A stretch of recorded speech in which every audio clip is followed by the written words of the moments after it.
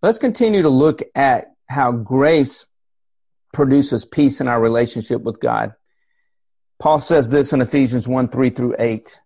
Praise be to the God and Father of our Lord Jesus Christ, who has blessed us in the heavenly realms with every spiritual blessing in Christ. There's nothing to measure up to here. If you and I have already been blessed by God with every spiritual blessing in Christ, there's no measuring up for us. There's no, boy, I've got to practice the discipline today, or I've got to make sure I do the religious activity today. Because we've already been blessed. We're not trying to get anything from God. We're not trying to gain anything from God. We're not trying to get into a right relationship with God or a right standing before God. Because in grace, He's already given everything to us. Every spiritual blessing has been given us. So God's not waiting for us to measure up. He already understands we messed up. That's why the cross exists. That's why grace exists. And so now He's blessed us with every spiritual blessing in Christ. Praise be to God. So when we begin boasting in the cross of Jesus, it will produce praise in our lives. Wow, look what God has done for us in Christ. Praise. Look at how good God is for what He's done for me in Christ. Praise be to the God and Father of our Lord Jesus Christ, who has blessed us. See, this is something that's already been done. Again, it's complete. And it's permanent.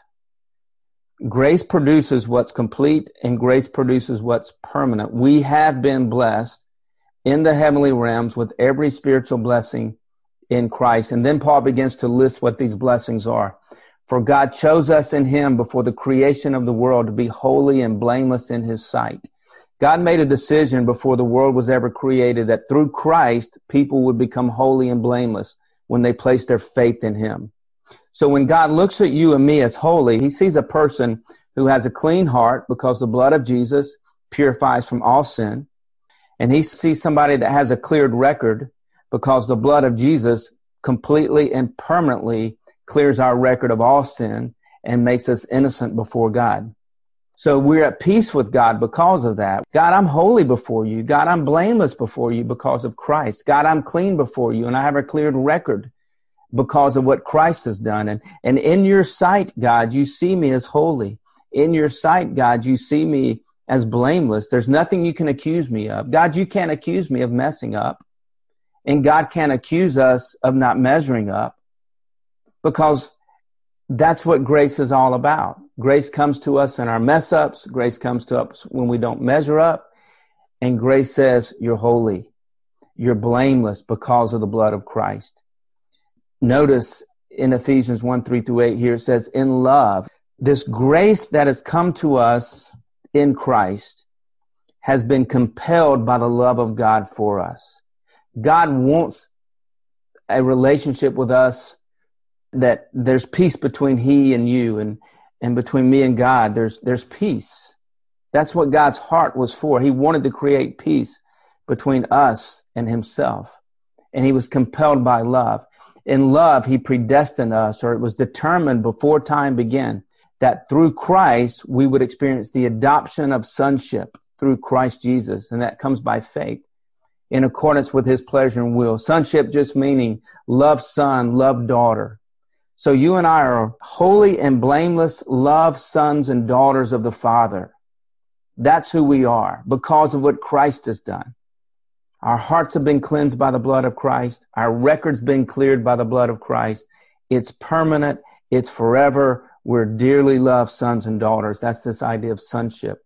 In accordance with His pleasure and will. It gave God great pleasure, and it was His will for the blood of Christ to make us holy, for the blood of Christ to make us blameless.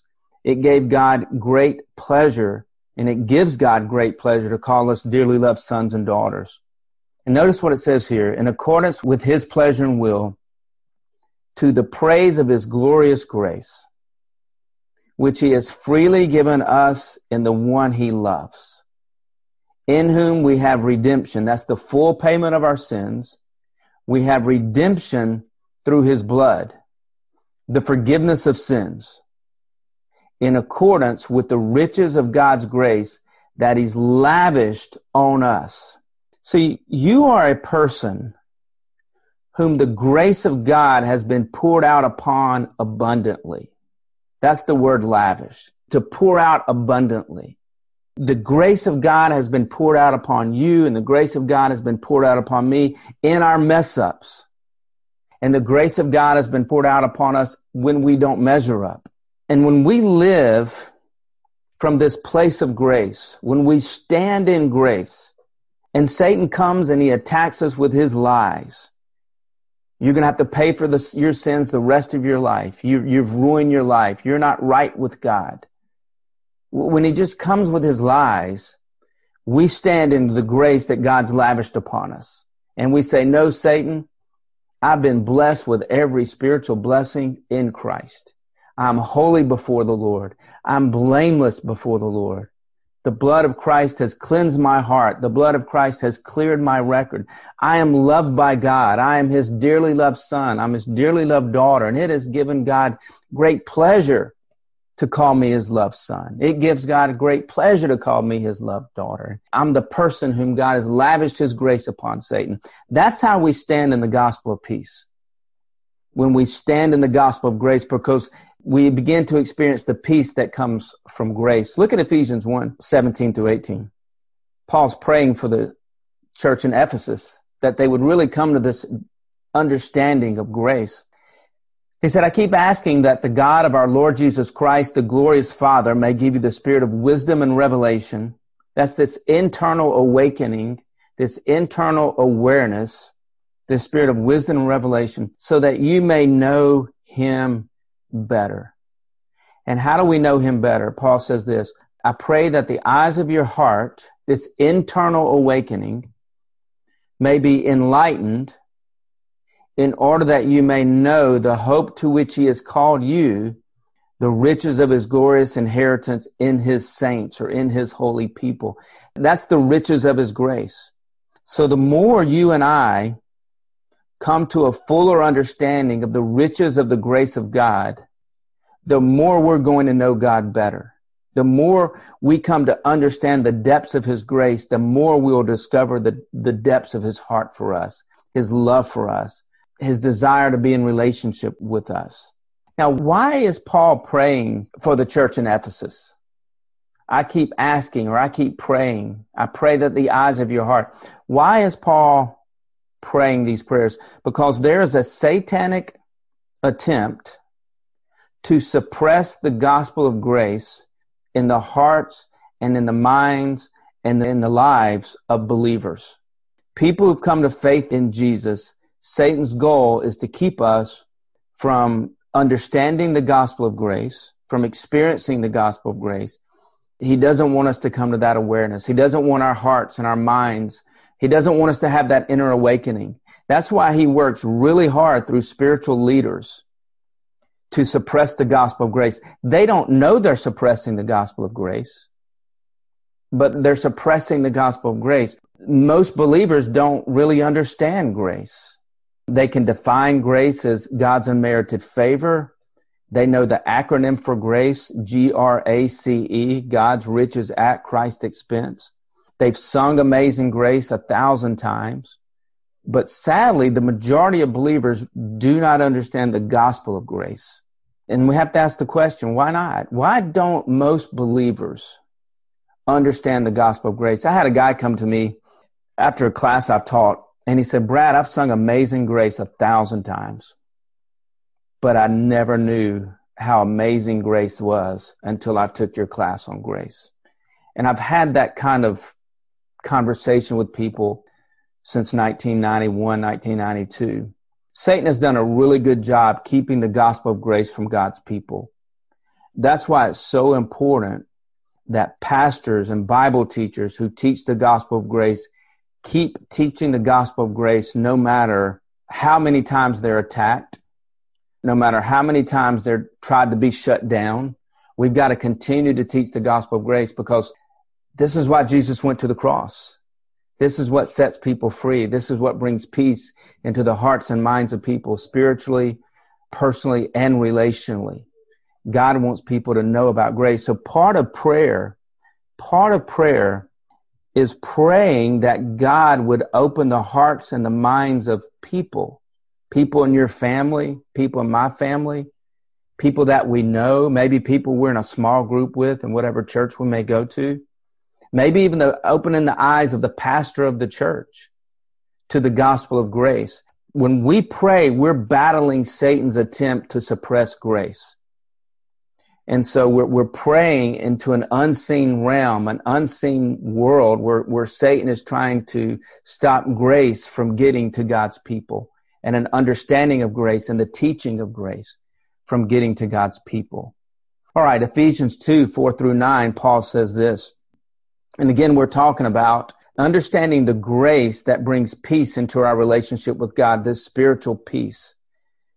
Paul writes, because of God's great love for us, God, who is rich in mercy, made us alive with Christ when we were dead in transgressions.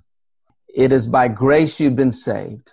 Now, that right there, God's great love for us, God's mercy to us when we were spiritually dead because of our sins, that God comes to us in love, He comes to us in mercy, He comes to us in grace, and through Jesus, He dies for our sins on the cross. God is for us. If God wasn't for us, then He wouldn't have great love for us. He wouldn't be rich in mercy toward us. Jesus wouldn't have went to the cross for us and died for all of our sins. And God never would have acted on our behalf to save us by grace. It is by grace. It is by everything God has done for us in Jesus, leaving us absolutely nothing to do, no matter how many mess ups we've had or will have. The only thing ever to measure up to was the 10 commandments. The two great commandments: love the Lord your God with all your heart, soul, and mind and strength. Love others as you love yourselves. And then the 10 commandments, which flow out of those two commandments. That was the only standard anybody ever had to measure up to. And everybody failed to measure up. None of us have loved God with all of our heart, soul, mind, and strength. None of us have obeyed the 10 commandments. We can't love God with all of our heart, soul, mind, and strength. We've broken all the commandments in our hearts, some with our hands. We have failed to measure up. God comes to us in our mess ups and our failures to measure up, and He comes to us with great love for us. He comes to us with rich mercy. He comes to us with amazing, glorious, marvelous grace. Jesus goes to the cross for us, dies for us on the cross, and God says, all you have to do is to place your faith in Jesus. And when you place your faith in Jesus, I see you as if you've never messed up. And I knew you didn't measure up already, so quit trying to measure up, because Jesus has done everything for you. It's by grace you've been saved. I've been saved from my mess ups. I've been saved from failure to measure up. I've been saved from judgment. I've been saved from condemnation. I've been saved from the wrath of God when it comes, and His love, and He removes all sin and sinners from the earth, and He establishes the new earth. I've been delivered. You and I have been saved because of God's great love, His rich mercy, and His amazing, amazing grace displayed in Christ when He went to the cross for us. And God has raised us up with Christ. These are some of these spiritual blessings. We've been made alive with Christ. We've been saved by grace. We've been raised up with Christ. We've been seated with Christ in the heavenly realms, in order that in the coming ages, God might show the incomparable riches of His grace expressed in His kindness to us in Christ Jesus. This word incomparable, you guys, incomparable means nothing compares to it. There's nothing you can compare to it. So that in the coming ages, God might show the incomparable riches of His grace. What would compare to grace? If we were to compare grace to something, what would we compare grace to? And Paul would say nothing. Nothing compares to grace. What would you compare this incredible, great love that God has for us in our mess ups, God has for us in our inability to measure up, and He comes to us in love, He comes to us in forgiveness, He comes to us in kindness, He comes to us with unmerited blessings, He comes down to us in Christ, He goes to a cross He sheds his blood for our forgiveness, that we're declared righteous and innocent and justified by him. And we call this grace. What compares to that? Nothing. And we're the recipients of it. It's free. It's full. It's forever. It's ours. It's a gift. And how do we receive it? Simply by faith. I mean, it doesn't get much simpler than that. It's faith. I was talking with my son today, and we're like, people can get so caught up in Christian organizations. They can get so caught up in denominations. And when a person gets caught up in the denominations and the organizations, it can get really confusing, because the denomination has a lot of different things. And we were listening today to a guy on YouTube talking about his denomination, and our denomination believes this and our denomination believes that. And you talk to a certain Christian ministry and organization, and we believe this and we believe that. And I'm getting confused listening to this. I'm like, man, this is confusing me. I mean, I don't even know what they believe, to be honest with you, after he's talking about all these things, and he's taking verses out of context to back up their belief system. And my son and I got to talking, and we're like, grace just isn't complicated. When we just bring it down to simplicity, by grace you have been saved. You've been raised up with Christ. You've been seated in the heavenlies. You're forgiven. You're righteous. You're innocent. You're justified. You stand in grace. You're at peace with God. You've been blessed with every spiritual blessing in Christ. I don't need the complicated denominational handbook or the ministry handbook that is so complicated and so confusing that no wonder people don't feel at peace with God. No wonder they feel such anxiety and such stress and fear and worry and doubt, because somehow in the denominational handbook and in the Christian ministry handbook, we've removed the cross. We're a modern day Galatian church. The cross is gone. We've been bewitched. We've been tricked. And the cross is now gone. And what's appeared is man-made, trying to explain how we can have relationship with God apart from the cross of Jesus. Boy, it gets confusing, and it can produce a lot of fear, doubt, anxiety, worry, and stress. And then Paul just makes it so clear. For it is by grace you have been saved through faith. It is not of yourselves. It's the gift of God, not by works, so that no one can boast. That's the clearest presentation of the gospel that I know. And it's not confusing. Grace is everything God has done for us in Christ. By faith in Christ, we're saved. It's nothing we do. It's not about our mess ups. It's nothing we do. It's not about measuring up. It's a gift of God because he loves us, because he's so kind and so good. It's not by works, so that no one can boast. And when we get that, we'll begin boasting in the cross, and we'll have peace in our relationship with God like we've never experienced before. Ephesians 2:11-18 says, but now in Christ Jesus, you who were once far away because of our mess ups, couldn't measure up. You were once far away because of your sins. You've been brought near by the blood of Christ. Not only have we been made holy, that's a cleansed heart.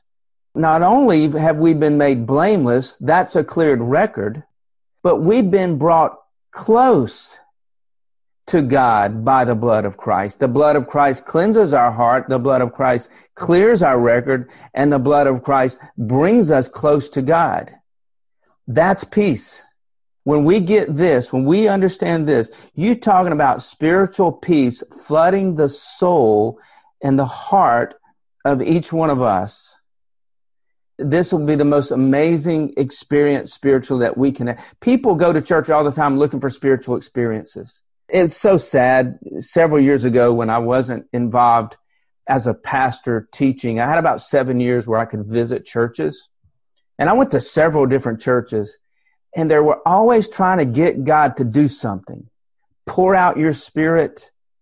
Show us your power. They haven't experienced the truth of what the power of the blood of Christ that cleanses our hearts, that clears our record, that brings us close to God. That's the power, and that's the peace. Look what it says here. But now in Christ Jesus, you who were once far away have been brought near by the blood of Christ. For he himself is our peace. For through him we both have access to the Father by one Spirit. Jesus is our peace. We'll look more at the context of this next week. Because of Jesus, you and I have peace with God. Not because of my mess ups, I don't have peace, or I don't measure up, I don't have peace.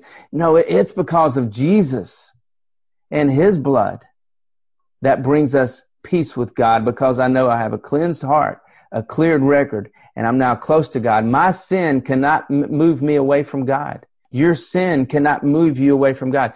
Our spiritual performance can't make us get closer to God. I can have a million quiet times. I can practice spiritual disciplines for the rest of my life, but they're not going to bring me 1 inch closer to God than what the blood of Jesus already has brought me closer to God. I just got to realize that I'm close to God. The inner awakening of grace in our hearts. I am cleansed, I am cleared, and I am close to God. Look at Colossians 1:20 as it talks about the blood of Christ. Through the Son, God has reconciled all things to himself, whether things on earth or things in heaven, thereby making peace through the blood of his cross. The blood of the cross of Jesus brings peace between you and God. Hebrews 12:23 through 24. You have come to God, the judge of all, to the spirits of the righteous made perfect. That's you. If you come to faith in Christ, you have a righteous spirit before God. You have come to God, the judge of all. So when God judges you, he says righteous, cleansed, clean, cleared. You have come to God, the judge of all, to the spirits of the righteous made perfect, to Jesus, the mediator of a new covenant or New Testament. To Jesus, the mediator of a New Testament, and to the sprinkled blood, that's the blood of Jesus, that speaks a better word than the blood of Abel. Cain murdered Abel. The blood of Abel from the ground cried out, Cain, you're guilty. Cain, you're a murderer. Cain, you're unrighteous. Cain, you're going to have to pay for your sin that you committed against me. That's what the blood of Abel cries out from the ground. But the blood of Jesus cries out from the cross a much better word than the blood of Abel that cried out from the ground. What is the blood of Jesus in this New Testament, in this new covenant, in this new way of relating to God? What does the blood of Jesus cry out from the cross? The blood of Jesus cries out, you're innocent, you're righteous, you're holy, you're blameless. The blood of Jesus cries out and says, you're innocent. I took your guilt. You're righteous. I took your sinfulness. The blood of Jesus cries out, you have no sin debt to pay because I paid your sin debt for you. You are righteous. You are clean. You are cleared. You are close because my blood speaks a better word. And you know what the word is that the blood of Christ speaks? It speaks grace. The blood of Jesus speaks grace. If you want to look at Hebrews chapter 2, verse 9, it talks about the grace of the Lord Jesus Christ when he shed his blood for our sins. That's what the blood of Jesus speaks, is grace. So we're looking at how grace brings peace into our relationship with God. So because of the gospel of peace, because God has freely lavished his grace upon you in Jesus, he's lavished his grace upon me in Jesus, because we've come to faith in Jesus, you and I are at peace with God. We're completely loved by God. We're completely forgiven by God. We're completely, totally accepted by God. We're valued by God. We matter to God. Because of God's grace that brings peace, because of the blood of Christ that speaks a better word, you and I no longer have to live in fear, worry, stress, anxiety, doubt, guilt, or shame as it relates to our relationship with God. We can be confident that we're forgiven. We can be confident that we're righteous. We can be confident that we're holy. We can be confident that we're blameless. We can be confident that we're valued by God and we're accepted by God, no matter how many mess ups and no matter how often we don't measure up. We've experienced the grace of God, which brings peace. God is not disgusted with you. God is not disappointed with you. God is not angry with you. God is not mad at you. I mean, if he was, he wouldn't have went to the cross, right? I mean, if God was disgusted with us, disappointed with us, if God was angry with us and mad at us, there would be no John 3:16. For God so loved the world. Because the world is full of people who messed up, and the world is full of people who haven't measured up. And God looks at every one of us, he says, I love you. And if God was disgusted with us and disappointed with us and angry with us and mad at us, Jesus would have never told the story of the prodigal son. That story would not be in the Bible. That is the classic story where God says, no matter how many of your mess ups and you don't measure up, I love you. I love you. So we're close to God through the blood of Jesus. We're clean before God through the blood of Jesus. Your sin record is eternally cleared before God through the blood of Jesus. That's the good news. And when we understand the good news of the gospel of grace, it really does bring peace, bring spiritual peace into our relationship with God. And when Satan comes on the day of evil, and when Satan begins to lie and tell us, hey, because of your mess ups, you're not right with God. You're not measuring up. You're not right with God. God's disappointed and disgusted with you. He's mad at you. He's angry at you. You've messed up so much. Just say, you know what, Satan? I'm standing in the gospel of grace. I'm standing in the gospel of grace, and I'm going to experience the gospel of peace in my life when you're trying to disrupt my peace with God through your lies. I want to thank you for listening to this teaching today. If you would like any of my other teachings, check out my books on Amazon, as well as my website and my YouTube channel. The links are in the details of this podcast. Again, thanks for listening to this teaching. I hope you're growing and understanding the Bible more and more every time you listen to one of these teachings. Have a great day.